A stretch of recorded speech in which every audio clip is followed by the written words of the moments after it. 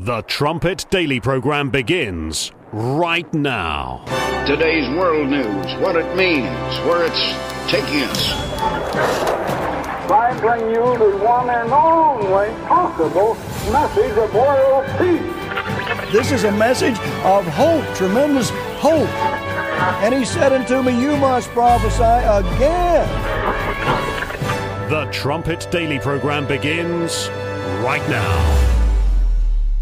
The fact that scientists developed safe, effective vaccines in record time is an unbelievable achievement. And yet, despite the fact that we've now essentially clinically tested the vaccine on billions of people worldwide,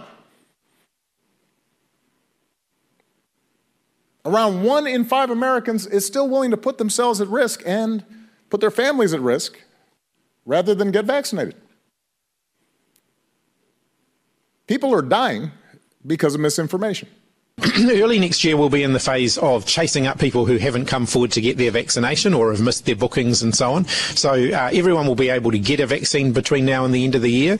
But of course, you know, and I want every New Zealander to come forward, but human behaviour suggests that there will be some people that we have to actually really go out and look for, and some of that may spill into next year. But our commitment is everyone will have the opportunity to get the vaccine by the end of the year. Everyone will, but I can't say that, you know, that we're not going to have some hesitant people or some people who just haven't come forward that we don't have to go out and find next year. The pandemic has helped fuel a rise in the number of fatal cardiac arrests across the country, according to a new report. And what are health experts saying? Jane, they say the data is concerning, and that's because it shows within the first 8 months of 2022, more than 10,200 Australians died due to heart-related disease, and that number is considered 17% higher than what would be considered normal. Now, I have been writing and talking about sports for 20 years, nearly. I started writing about sports in 2004, which is like ancient history on the internet. Some of you have been reading and listening to me for nearly a generation now. I don't remember stories about athletes walking on college campuses and suddenly dropping. But the number of high school, college, even pro athletes who are suddenly just dropping all around the world seems to be a fairly substantial trend. As soon as Diamond hung up the phone, she said to me, "I can't breathe." It was suddenly, out of nowhere, and no warning. I got her to the kitchen table, opened up the back door so that she can get some air. And each breath was less and less and less until her eyes became a stare. So what I want to say to everybody is, don't you dare call me a conspiracy theorist. Because I saw it happen. I saw how it happened. I was there when it happened, and it happened suddenly.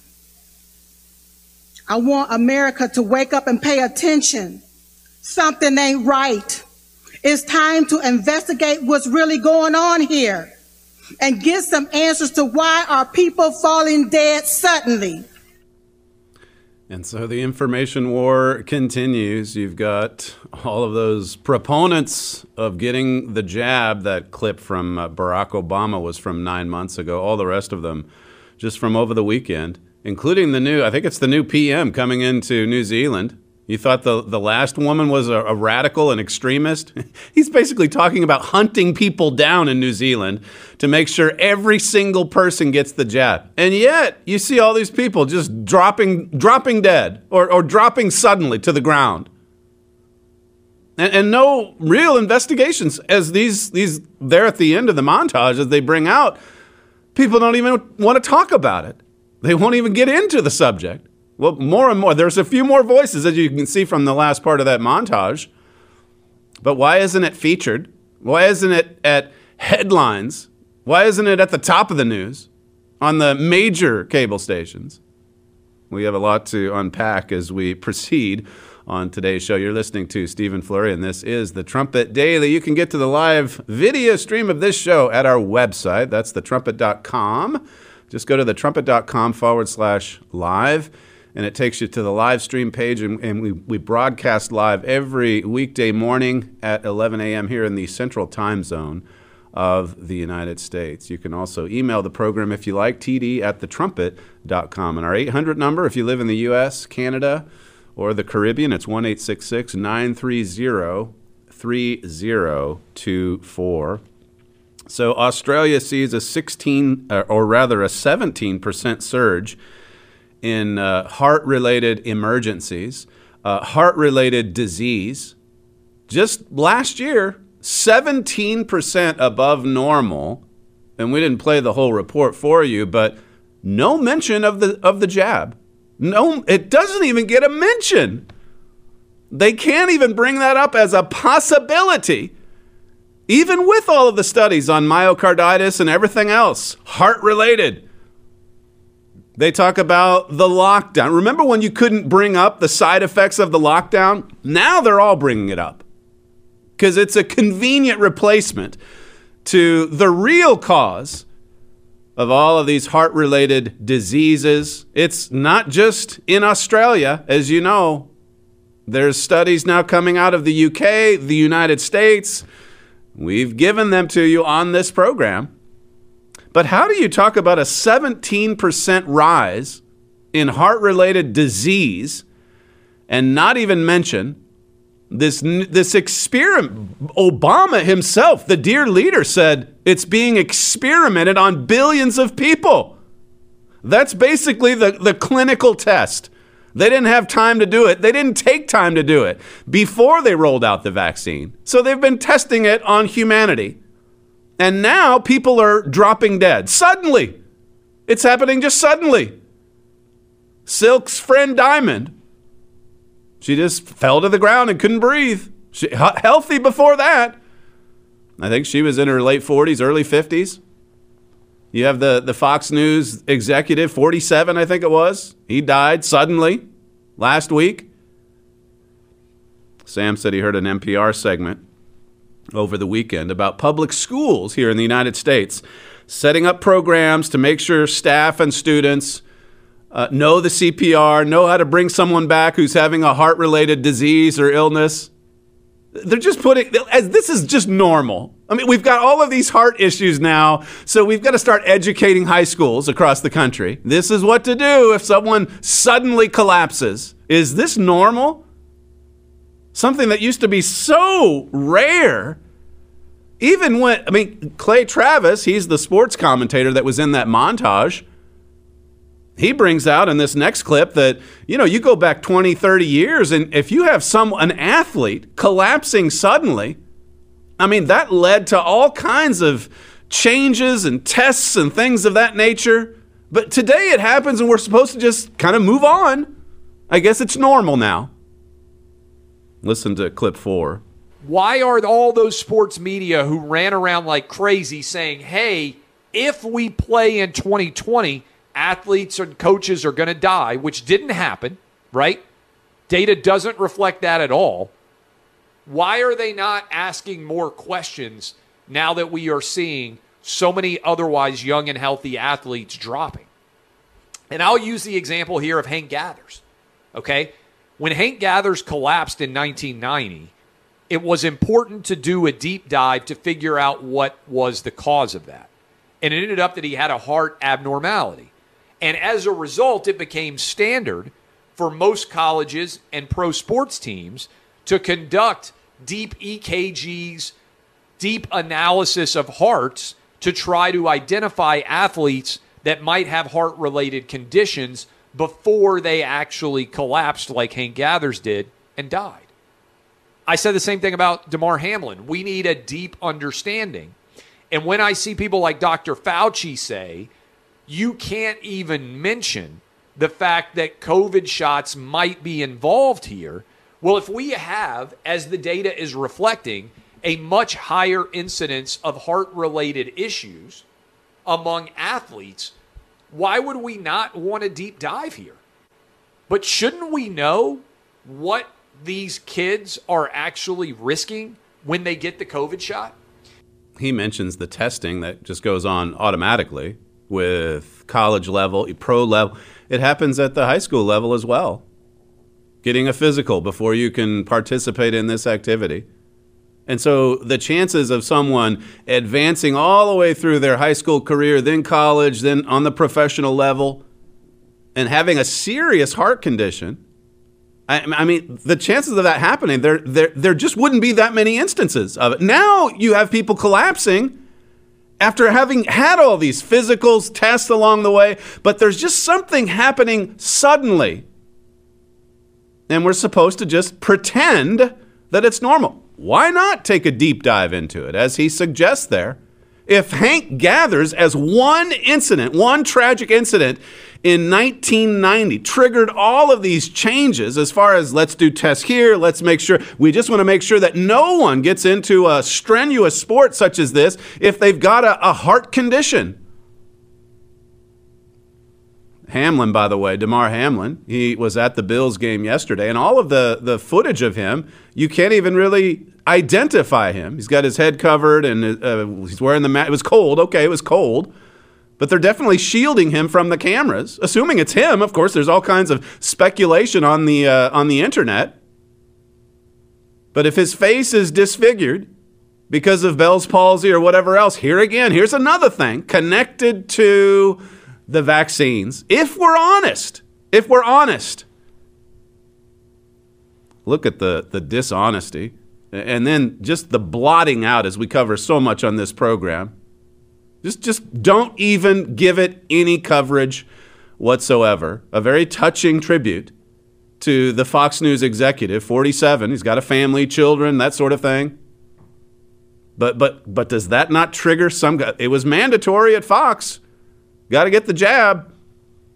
The NBA, Clay Travis mentions the NBA. I mean, Kyrie Irving couldn't even play in his home games because it was too dangerous. This was during the COVID hysteria.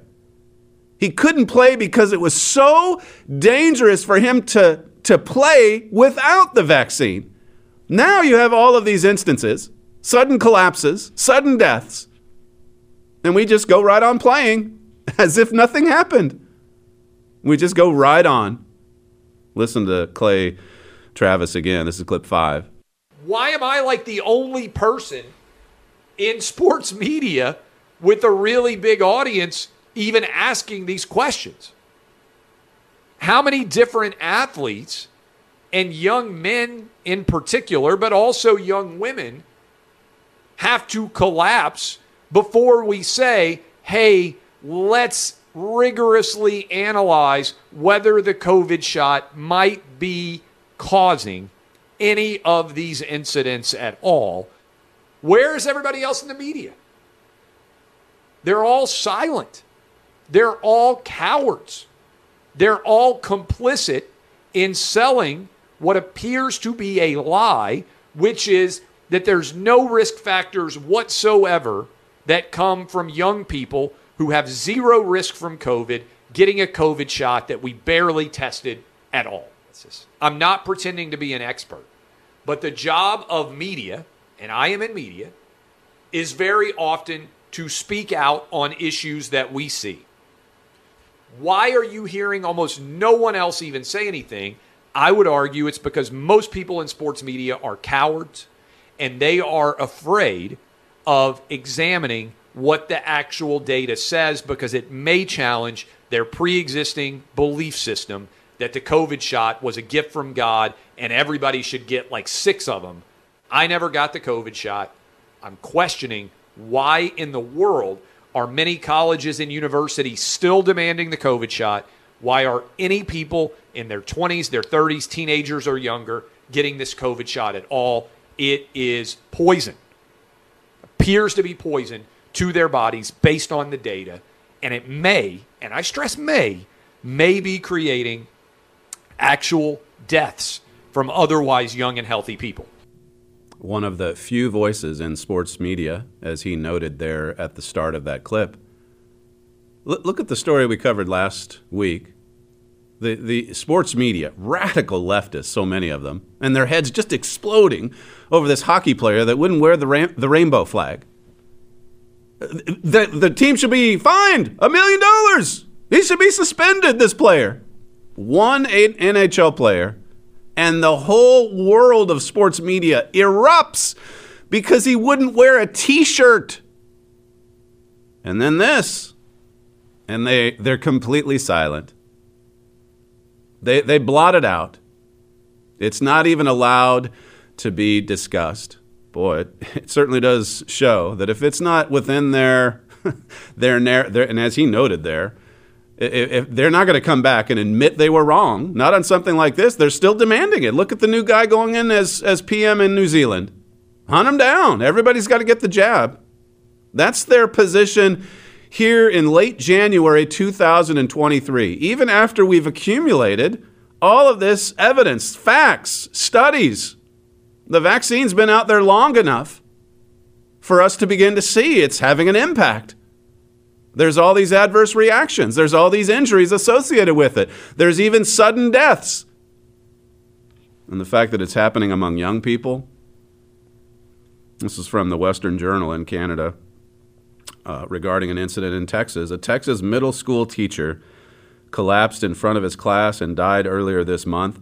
Staff members conducted CPR on Jacob Sanchez, 35, who was a coach and teacher at Divine Middle School in San Antonio, according to KSAT. It says the Bexar County Medical Examiner's Office later reported that Sanchez died of a heart attack. So again, a lot of this evidence is anecdotal. We can't pretend that we're experts on this program either. But isn't there enough of this to at least investigate, to at least ask questions? Evidently not. Not if you're in a position of authority. Not for most in the media. And yet those that are seeing it happen, those who know, think of that Rasmussen poll where a large percentage of Americans say that they know someone who died because of the vaccine. I forget what the exact percentage was, 20, 30%. But we covered that for you on this program. But those are, you can't even wrap your mind around those kinds of figures. That many people? Well, according to Rasmussen, in the case of Silk, of Diamond and Silk, she saw it happen right in front of her eyes. Listen to one more clip from her eulogy, clip 2. Instead of asking if Americans are vaxxed or unvaxxed, the real question to ask is, are Americans being poisoned? In case some of you been hiding under a rock or still stuck in denial, people are dropping dead around here. And nobody's talking about it. They're dropping dead suddenly and unexpectedly. The catchphrase is SAD, S-A-D, sudden adult death syndrome. Many call it a conspiracy theory. I call it murder. Wonder how much coverage that clip got. I saw it online over the weekend. You couldn't miss it on Twitter, I guess, but it'll be interesting as we go into the news cycle this week. Is that going to be covered on Fox News? Is that going to be covered on CNN, MSNBC, any of the main networks? What she said right there? Don't dare call me a conspiracy theorist. I saw this sudden adult death syndrome right in front of my eyes. Sudden collapses. It's happening all. And if you're not acknowledging this, then you must be living under a rock somewhere, as she says. It's poison. So much sickness. Boy, we could go to Isaiah 1 every single day. So much evil and corruption and sickness and disease. We're disease-stricken. The heart is faint, it says in Isaiah 1. The heart is faint in more ways than one. There was an interesting video. This is about a minute on how, I forget who put it out. I think one of the conservatives in Congress linked to it. But this is how you go about stealing an election. Just speaking of sickness and disease and lawlessness and corruption. Notice this, clip 3. Start with a virus, import it into America. Talk about it nonstop. Call some governors. Not them. That's your guys. Put patients into nursing homes. Kill thousands. Blame the president. Keep blaming. Blame some more. Lock down small business. Kill the economy. Push mail-in voting. Stoke a race war. Call for riots. Pick a candidate. No, not her. Yeah, that's more like it. Lock him in his basement. Shield him from the press. Don't cover this. Don't cover this. Don't cover this. Keep doing that. Ignore the economic recovery. Downplay the world peace. Pump the polls. Pump. Don't stop pumping. Install your software in swing states. That was fast. Take control of polling stations. Call off the election when you're losing. Kick everyone out. Pull out all the extra ballots. Get the software to do its thing. Get the media to say it's over. Call the big tech guys. Ban anyone who notices. Act like the whole thing never happened. Stealing the most powerful republic in the world. It's that easy. How much of that can you deny? I mean, it's America under attack. Just as we point out in a lot of what's covered in that video, by the way, that little 1-minute video, it's discussed at length in this book. America under attack. Call our operators, 1-866-930-3024. Look at what has played out in these last few years. Just in the last 4 years. America under attack. It brought out the riots. Remember that? In the lead up to the election of 2020? Just stoking hatred and cities going up in flames, even as your journalists, the talking heads in the media, were saying, there's nothing to worry about here. There's nothing really even to look at. Everything here is peaceful. Antifa, they were rioting this weekend in Atlanta. And here come the same talking heads who told us January 6th was the worst thing ever. Worse than anything since the Civil War. And notice how they cover the rioting in Atlanta. You've got footage of police cruisers going up in flames yet again. Play clip 7. Are you surprised to see the violence that we have seen there tonight? What do you think? Well, I think that there's a real blurring of the lines in the use of the word violence. I don't think this is a smart move. I don't think it's a productive move from the standpoint of the protesters. But as even the chief himself said, this is a small group. This is also within this Defend the Forest movement. There are no leaders. Vehicle still up in flames here over at Andrew Young and Peachtree. And if you take a look over here, if you pan over, I want to show you. This is what they were handing out at that protest. So it was a largely peaceful protest where they just wanted what they're calling justice. It's a repeat of 2020. You see the police cruiser in the background there going up in flames. Mostly peaceful.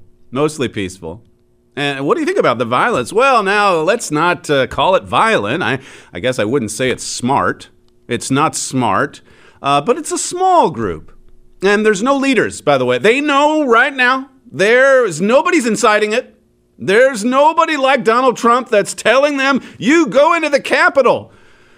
And that's where the problems are. Oh, excuse me, that's Ray Epps. Sorry. It was Donald Trump who was saying, make it peaceful. But then they say he's the cause of this so-called violence. I mean, they were saying papers knocked off Pelosi's desk was the worst thing since the Civil War. They said that less than 2 years ago. And now look, here comes more rioting. Here comes more vandalism. Here comes more burning and looting. And they're there to tell you it's not violent. It's just peaceful. The level of lawlessness, corruption, it's like up is down and black is white. It's an upside down world, just like Isaiah 5 says.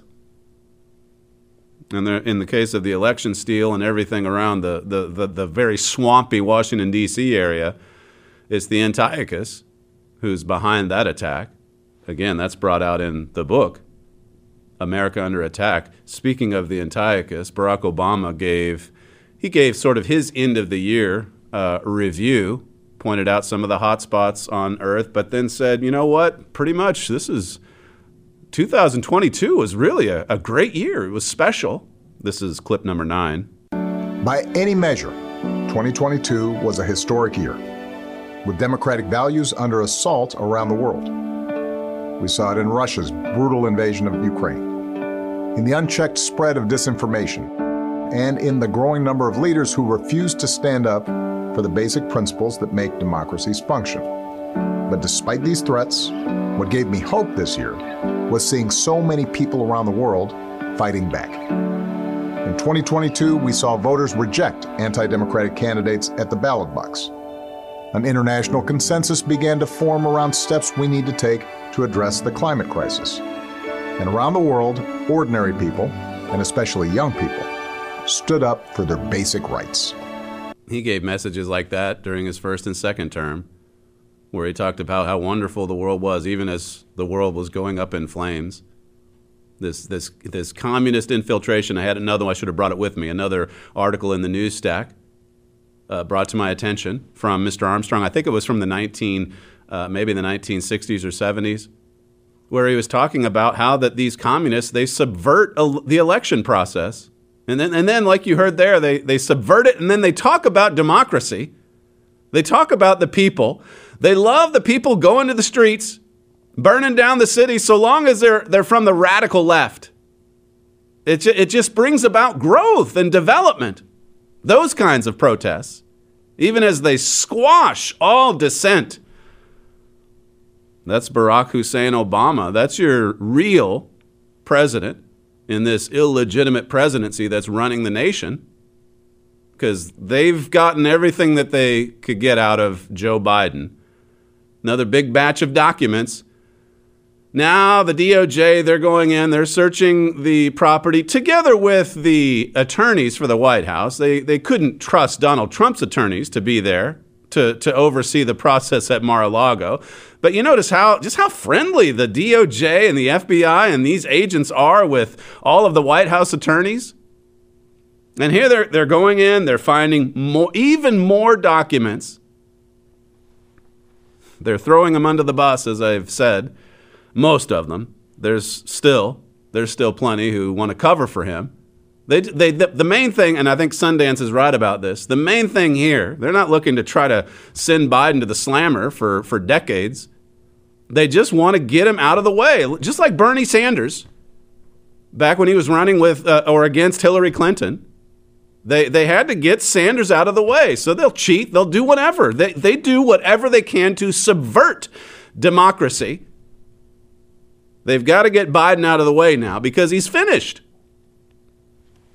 This is a couple of clips from over the weekend. Democrats speaking to this new discovery, clip 8. But how can he say he takes classified material seriously when some of what was found may have been in his home for more than a decade and he seemingly had no idea?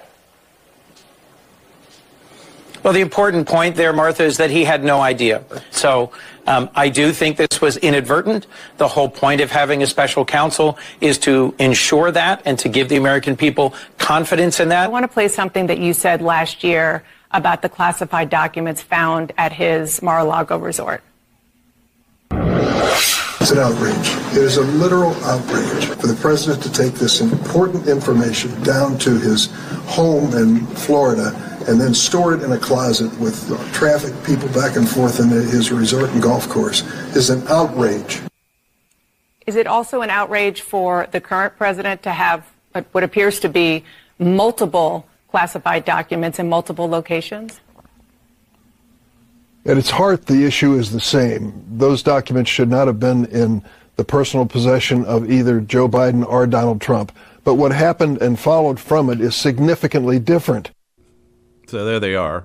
And the talking heads, I love how that they're using this now to basically pat themselves on the back. Look at how objective we are. Look at we're actually comparing this to what happened at Mar-a-Lago. The first one there saying the most important point here is that he had no idea what was going on. That's not exactly a hearty endorsement of the president, the so-called president of the United States. This was from the DOJ statement regarding the discovery of this. What are we now, at the 6th batch? They're going to catch up with the Twitter file reveals How many batches of documents are there? It says here, DOJ took possession of materials it deemed within the scope of its inquiry, including 6 items consisting of documents with classification markings and surrounding materials. 6 items, and they don't really elaborate on what they mean by items. I don't think it's just like 6 sheets like this. 6 batches, 6 items, 6 discoveries. How many classified documents are we talking about here? I guess that remains to be seen. It says here, some of the markings, classification markings and surrounding materials, some of which were from the president's service in the Senate. So, okay, Obama comes in 2009.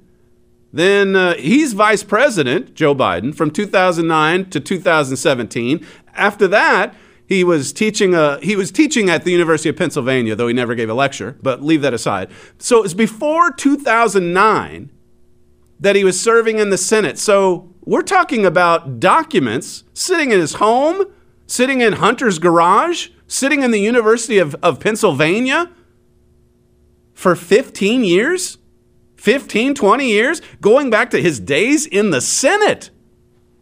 That's right. That's right. And then Donald Trump, he leaves. He leaves with the napkins and the dinner menus, and he's negotiating with the archives. Okay, look, I should be able to keep these. You can come down here and check what I've stored them in. You can look at all these things. And then they say Donald Trump didn't cooperate. They're cooperating now because they have to. But these documents have been there or hidden or whatever. Who knows where they've been transported from one place to the next? There was one report over the weekend that one batch was in Chinatown in Washington, D.C. Chinatown? Classified documents from the U.S. government, from the Senate, the White House, whatever it might be from. Making their way from Chinatown over to Delaware, I guess, where the house is. It's unbelievable. Sundance says this, interestingly, the Biden lawyers seemingly admit their client had been taking classified documents home for quite some time. You can find it in that DOJ statement, going back to his Senate days even, some of them. It says further on, many people have wondered if Joe Biden was being set up for failure over the classified document scandal. In my opinion, the entire operation is being managed, but not to remove Biden, simply to control him and ensure he doesn't run again. It says, when it comes to the insurance of their ideological long-term goals, Democrats play cutthroat politics much better than most imagine. He says, ask Bernie Sanders. Bernie Sanders knows something about that. It says, now overlay Joe Biden's personal lawyer, Bob Bauer. He's married to, I think it's Anita Dunn. Anita Dunn was instrumental in bringing Barack Obama into office years ago. All of these people, they're connected to Obama. Obama's running the show, and as you saw from that little clip, his year-end review, he's loving it. He loves him some bitter affliction. He thinks it's great what's happening in the United States right now. He's the one subverting democracy. He's the chief communist infiltrator. He loves it. It says, think about who exactly it was discovering these documents and why. If Obama is the silent partner in the background of the Biden administration, then Anita Dunn is the operational manager. If Dunn is the operational manager, then her husband, that's the chief attorney, that's the White House attorney, her husband is very useful as the principal's attorney. It says, from the big picture, it sure looks like Bauer is playing the role of Brutus. So they want to get him out, or in Sundance's view, they at least want him not to run for re-election. They've got to get someone, but boy, it sure seems like they just want to get him out even before the end of this term. Ron Klain, he's Biden's chief of staff. He's already announced, or at least there's been reports that he's going to step down. They're jumping off the sinking ship is what's happening. They know the handwriting is on the wall. As I say, look at the level of collaboration between all of these agencies and the White House attorneys and Barack Obama, and the way that they, have a nice friendly search during the weekend or over the weekend at the Biden properties. And of course, then you talk about, as we've discussed in recent weeks, the collaboration between the deep state and social media, big tech. Chris Wray we told you last week, he was at that World Economic Conference or Forum, and listen to him talking about just the cozy relationship that they enjoy. The FBI, he's the head of the FBI, the cozy relationship that they've enjoyed with the private sector. This is clip 6. And I think the sophistication of the private sector is improving, and particularly important, the level of collaboration between the private sector and the government, especially the FBI, has, I think, made significant strides. You can almost hear him testifying now before one of the House committees. Well, tell us about this collaboration between you and the private sector. Collaboration? What are you talking about? We're not collaborating. We're not stifling free speech. There he's basically bragging to the world. Of course we work with the private sector. Of course we have this cozy relationship with Twitter or whoever else. We've got to stop disinformation. That's really a grave danger. Barack Obama, the dear leader, said so himself. We've got to keep it in check, you see. And of course, he's the one, or one of them, who determines what's disinformation and what's not. He's the one he's the good guy. Listen to another one of his statements from last week, clip 10. The good guys are constrained by the rule of law and international norms. Bad guys aren't, which you could argue, in a sense, gives them a competitive advantage. What does that give those in the FBI if they turn bad, if they're rogue, if they're not constrained by the rule of law? They can destroy people. And we've seen it happen. We've seen it play out over and again. Well, there's a few more items that I could get to. I'll just hold off until tomorrow's program. We'll take a quick break and then come back and conclude with today's Bible study segment. You're listening to Stephen Flurry. This is The Trumpet Daily. We'll be right back. The Trumpet Daily. Freedom is one of the most sought-after ideals in human history. Man's search for freedom has taken him into the fiercest of protests, struggles, revolutions, civil wars, and even world wars. Today, in the midst of free societies, many continue to fight for what they perceive as ever greater freedoms. And yet, many of these same people are actively fighting against law. Few people understand that this war against law actually undermines true freedom. To learn more, request Gerald Flurry's booklet, No Freedom Without Law. In this free booklet, you will see what the Bible says about the latter-day spirit of rebellion and lawlessness that is now so common in our nations today. Also request America Under Attack. In this booklet, you will learn more about the spirit behind this attack on law. You'll see where this is leading. Both booklets are offered freely at no cost or obligation to you.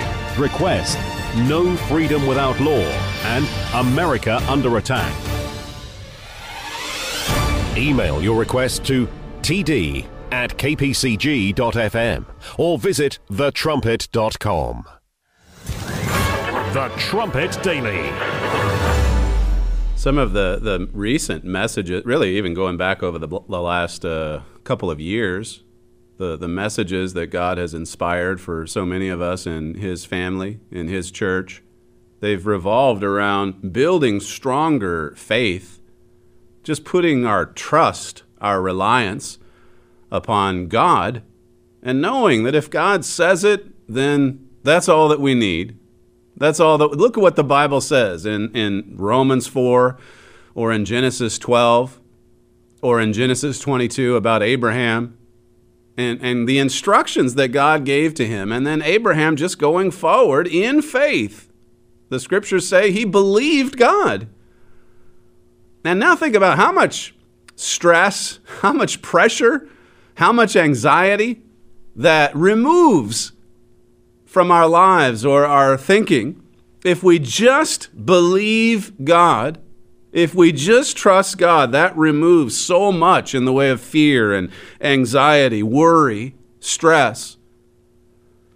And that's the kind of life that we want to lead, a stress-free life. Now the Bible also talks about God's way of life being the straight and narrow way. And no one ever said to us coming into the church that it would be easy to live God's way of life. In fact, the Count the Cost chapter, Luke 14, it says here that you've got to be willing to give up anything and everything, anyone even, to follow God. You can't let anything or anyone separate you from your relationship with God and Jesus Christ, from your covenant with Jesus Christ. So it's not easy, but there is so much joy and contentment that comes with obeying God in faith. Just trusting God in faith. Notice this example in Exodus 14, and we'll start in verse 8. Verse 8 says, "And the Eternal hardened the heart of the Pharaoh, king of Egypt, and he pursued after the children of Israel." This is after the Israelites had fled from Egypt. Pharaoh has a change of heart. He sends the Egyptian army after the Israelites. It says, "And the Egyptians pursued after them," verse 9, "all the horses, the chariots of Pharaoh and his horsemen and his army. And then they got down and near the Red Sea and had the people of Israel trapped.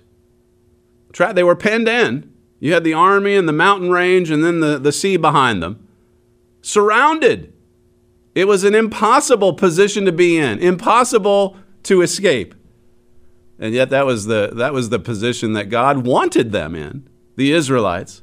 It says in verse 10, "And when Pharaoh drew near, the children of Israel lifted up their eyes, and behold, the Egyptians marched after them, and they were sore afraid. And the children of Israel cried out unto the Eternal." They were sore afraid, the Bible says.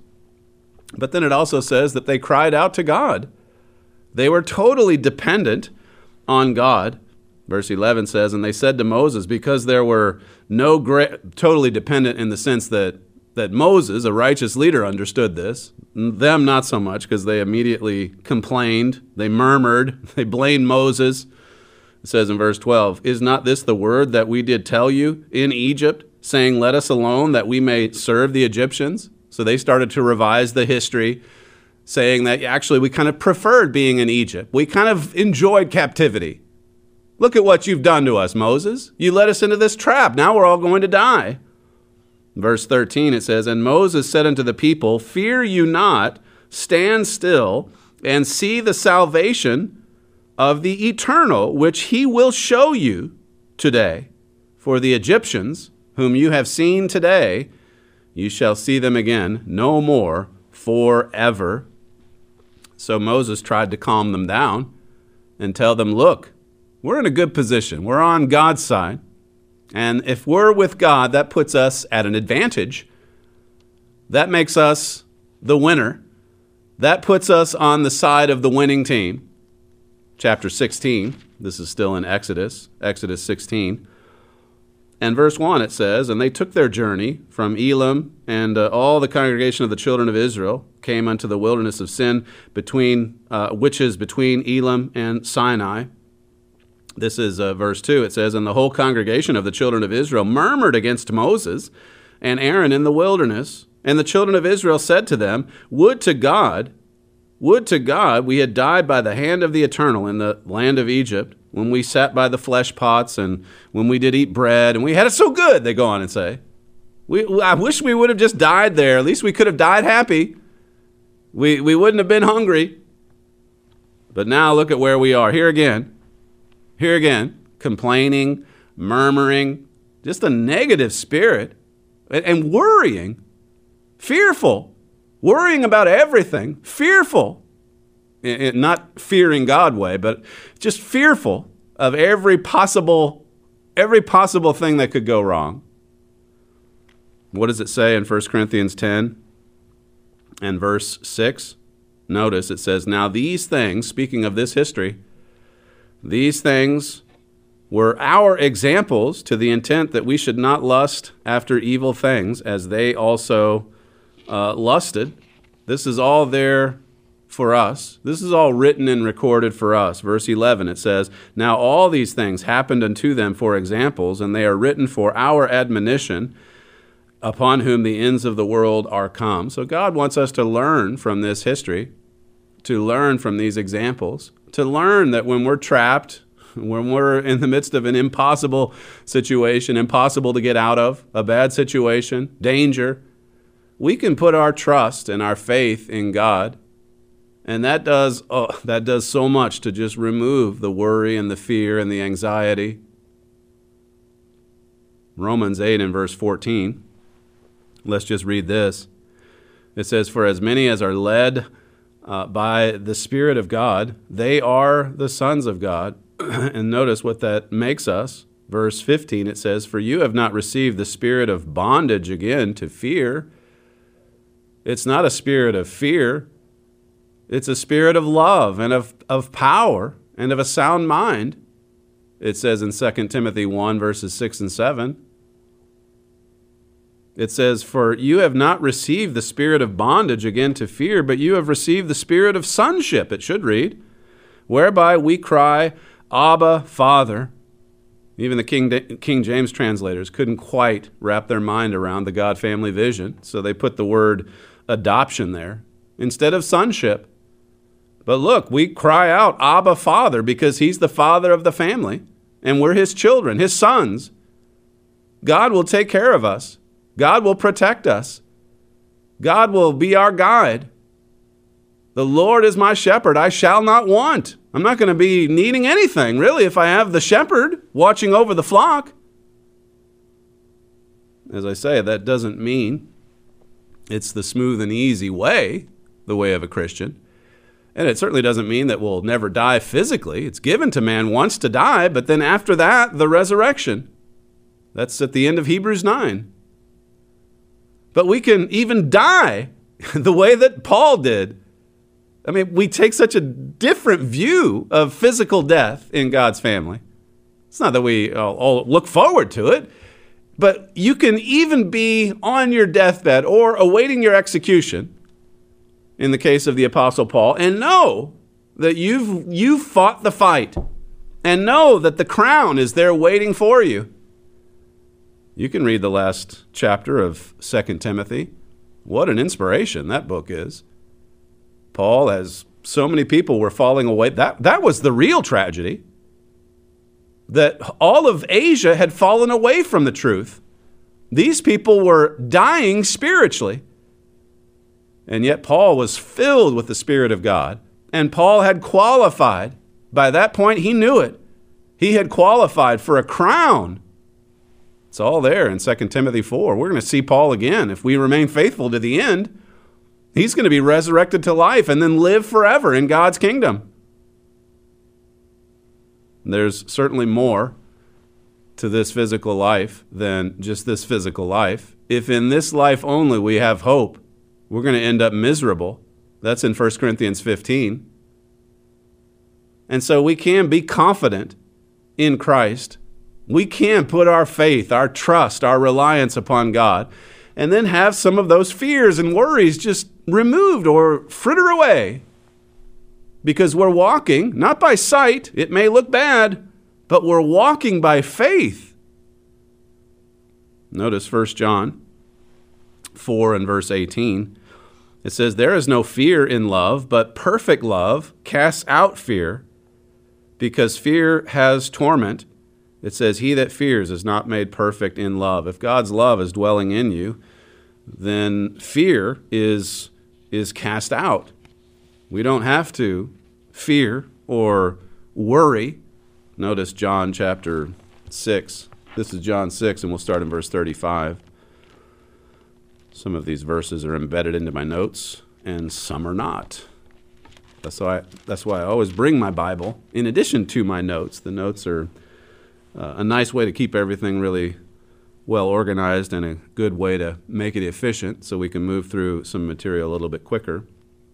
But certainly for your daily Bible study, it's a wonderful exercise to just flip through the pages and to read it straight from the book and to feed on these words these precious words. Consume all of it. Don't let any of it go to waste. That principle is brought out here in John 6.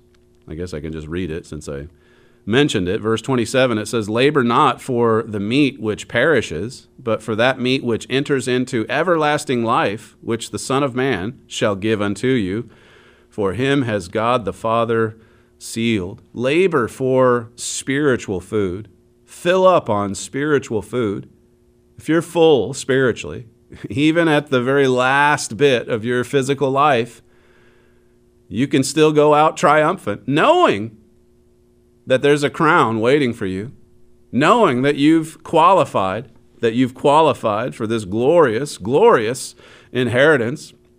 Verse 35, a little further down, it says, and Jesus said unto them, I am the bread of life. He that comes to me shall never hunger, and he that believes on me shall never thirst. See, all of these examples from the Old Testament, the fact that God rained manna down from heaven so that they could receive their sustenance, their food, their nourishment physically. It's all pointing to the spiritual nourishment that we receive daily through Bible study, through prayer. Notice verse 48. He says again, I am the bread of life. Your fathers did eat manna in the wilderness and are dead. This is the bread which comes down from heaven, that a man may eat thereof and not die. Again, he's not talking about living on forever in this physical frame, but he's talking about inheriting eternal life in the God family, in the God kingdom. He says again, I am the living bread which came down from heaven. If any man eat of this bread, he shall live forever, and the bread that I will give is my flesh, which I will give for the life of the world. It says the Jews therefore strove, well, they kind of were arguing back and forth because of this instruction. They didn't quite understand it. It says in verse 57, and as the living Father has sent me, and I live by the Father, so he that eats me, even he shall live by me. See, if we're consuming the words of Christ, the life of Christ, that is the Holy Bible, then he will fill our lives and we'll be living and walking by faith. And what a way, as I say, to remove the anxiety, the stress, the pressure, the strain of it all. What a way to eliminate discouragement and depression, just to be totally dependent on God, to fill up on the love of God, to consume the life of Christ, so that he can live in you. Just conclude over in Hebrews 12. I brought this out in class earlier today after reading it over the weekend. But Paul is writing here about salvation. He says in chapter 12 of verse 1, wherefore, seeing we also are compassed about with so great a cloud of witnesses, let us lay aside every weight and the sin which does so easily beset us. Lay aside those sinful weights. They really do slow us down.